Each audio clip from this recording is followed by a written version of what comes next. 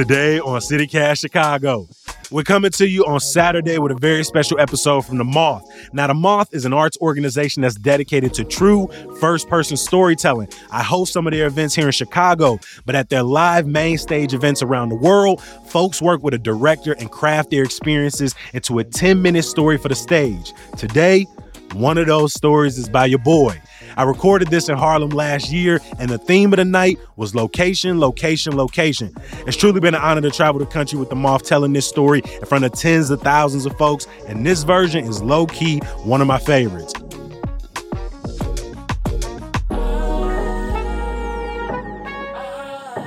Here's my story about my family skating rink, Rich City Skate. Tell us about a time you changed your game. Our first storyteller said, "When I was 15 years old, I stopped talking back to my mother. I realized all the ass whoopings and punishments were getting me nowhere, so I found an outlet in speech club after school. I had to find somewhere to put that energy." Please welcome to the stage, Jacoby Cochran.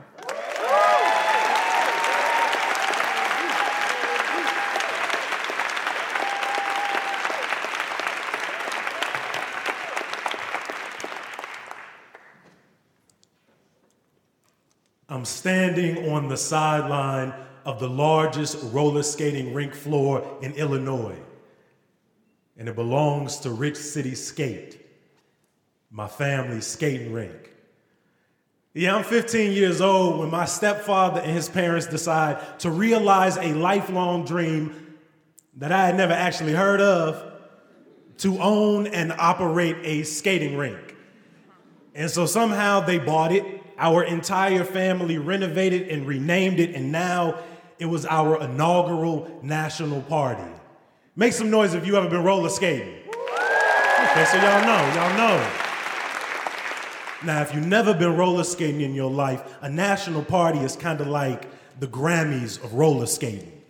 Yeah, I'm talking about some of the greatest roller skaters in America, all in one place, showing off their moves, their music, their style. And the place is packed. When all of a sudden the DJ starts the roll call, which means every city or state comes on the floor one by one to represent.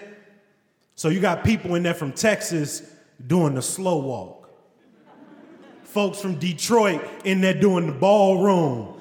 You got partners in there doing Kentucky throws and New York trains. They had come from California to Florida, and the music was thumping. The synchronized lights were blaring, the fog machines were humming, when all of a sudden the sound of the godfather of soul, James Brown, fills the building. Now, when you hear those horns from the intro of the payback, you know it's time for Chicago to get on the floor. Suddenly, my mother skates by me and she throws me a wink. You see, my mom's is one of the greatest roller skaters in Chicago, which means she's one of the greatest roller skaters of all time. Everybody knows Sweet Tea. And when she skates, it's like time stands still. I'm lucky that she passed down some of her gifts and a little bit of her first love for skating to me and my siblings. So yeah, I grew up my entire childhood.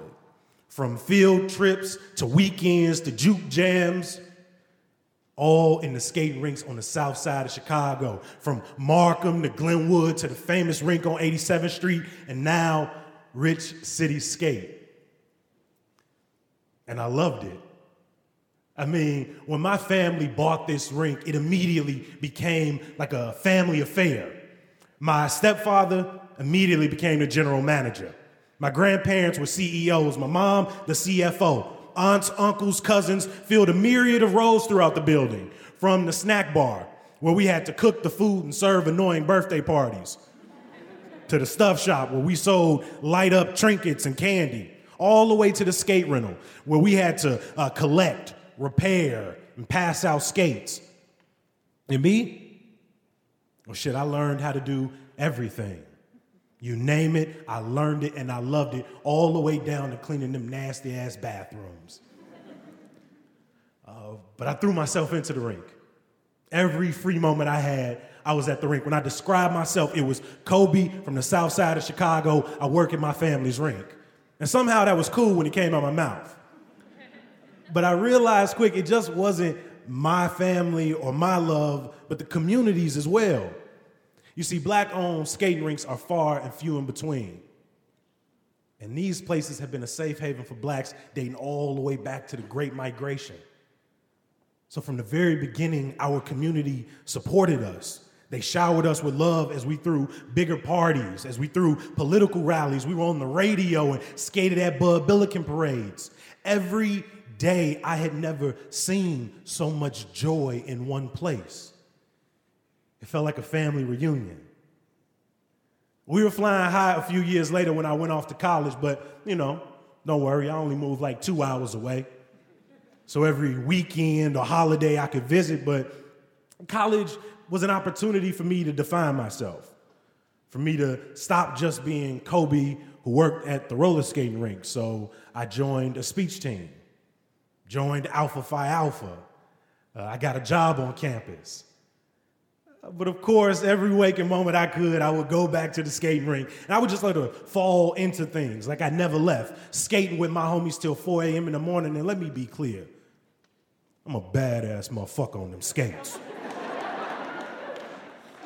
But that distance I had put between myself and the rink gave me a new vantage point. I started noticing things on my visits. Like I started realizing that my mom and my stepdad were fighting more, but they were putting on smiles for the people. I started noticing that the growing pressure of running a family business was starting to heighten the tensions and the egos as people positioned themselves for more control. I started to realize that my younger siblings, who were now in high school, had put a lot of space between themselves and the rink, which was a complete 180 from how things were when I was in high school. But through all of this, I just figured, hell, this is part of the business. This is what comes with turning a hobby into a hustle. This is the small business tax you pay. Things didn't really crystallize for me until about midway through my junior year when I get a call from my mom, who is deeply angry but completely calm. Yeah, sweet tea wasn't really one for small talk. She said, "Kobe, I called to tell you that I'm finished. That me and your father are splitting and I'm leaving the rink." I was shocked, but I just wanted to hold on to that fantasy, that family affair. So I begged her, what can I do? What can the family do? How can we turn back the hands of time? And she said, we can't. Kobe, this was never my dream. And now I don't even feel the love. And I knew she wasn't just talking about for the rink or her marriage, but her first love for skating, which had become my first love. And after that phone call, the visits, started becoming a little less frequent. Family members started to feel like they had to choose sides. And so when I would go back, the place started feeling like a ghost of itself.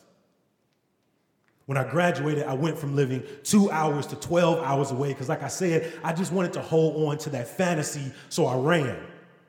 But, I told myself that even though I was throwing myself into something new, that I would go back and visit, that I would help out at some point. But, a month became 6 months, which became 2 years. And then the summer of 2016 rolls around, and I look myself in the mirror and I say, I can't for the life of me miss another Rich City Skate National Party. It's our 10-year anniversary.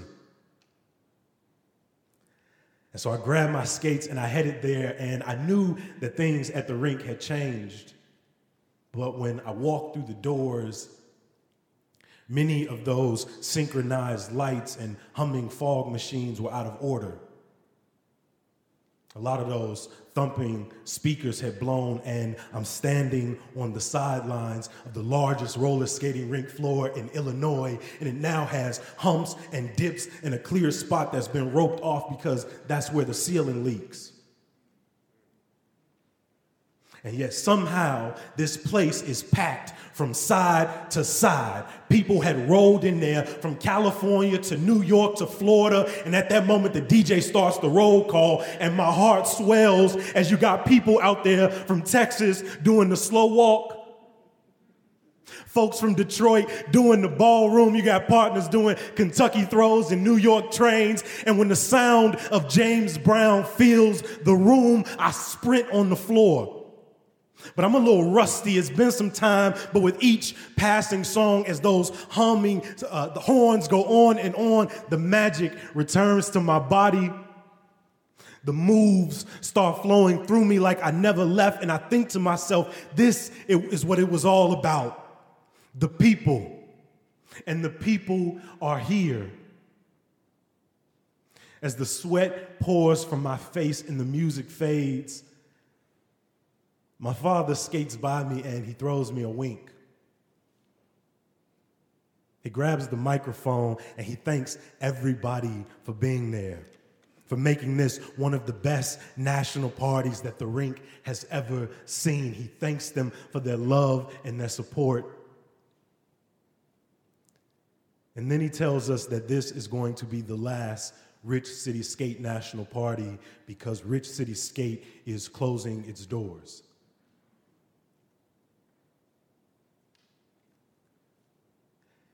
And I'm hearing this for the first time, and it feels like a punch to the gut. I'm looking around as people are sobbing and hugging. You can hear as people are begging, what can we do? What can the community do? How can we turn back the hands of time? And he says, we can't. He says, this was always my dream. But now it's time to wake up. I've never seen so much sadness in one place. It felt like a funeral. And I don't really know what to do, so I just sort of do what comes natural, and I start cleaning up. From the nasty-ass bathrooms to the snack bar to vacuuming the stuff shop to collecting skates, when I come across this wall that is filled with pictures. 10 years of my family's history strung out in Polaroids. And there are birthday parties and graduations and rallies and parades. And I see this picture in the middle of my family during our inaugural national party and our freshly pressed polos with smiles as wide as naivety will allow. You see, for years, I started to resent this place, wondering if it had took so much from us and if it was worth it. But as I stared at these pictures, I realized that for so many people, this place was home. So before I left, I went to my stepfather and I asked him for one last favor. And he walks into the DJ booth, and the intro to the Payback starts playing in the background. And I hop on the floor, sweat intermingled with tears running down my face. And I take one last skate around the largest roller skating rink floor in Illinois and realize, building or not, I'm gonna always be a Rich City skater. Thank you.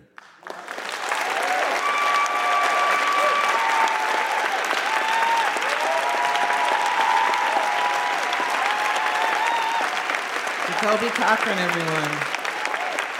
Some of the stories recorded on stage move onto the air for the Moth podcast and the Moth Radio Hour. This story aired on the Moth Radio Hour in an episode titled Location, Location, Location that published on March 6th. If you got a story to tell like I did, you can share it on the Moth pitch line or attend one of their monthly open mic slams here in Chicago. And if you're lucky, I'll be your host that night. To pitch a story, attend an event, or listen to more stories, check out themoth.org. As always, I appreciate you for listening. Now come back here on our regularly scheduled program on Monday. Talk to you then. Peace.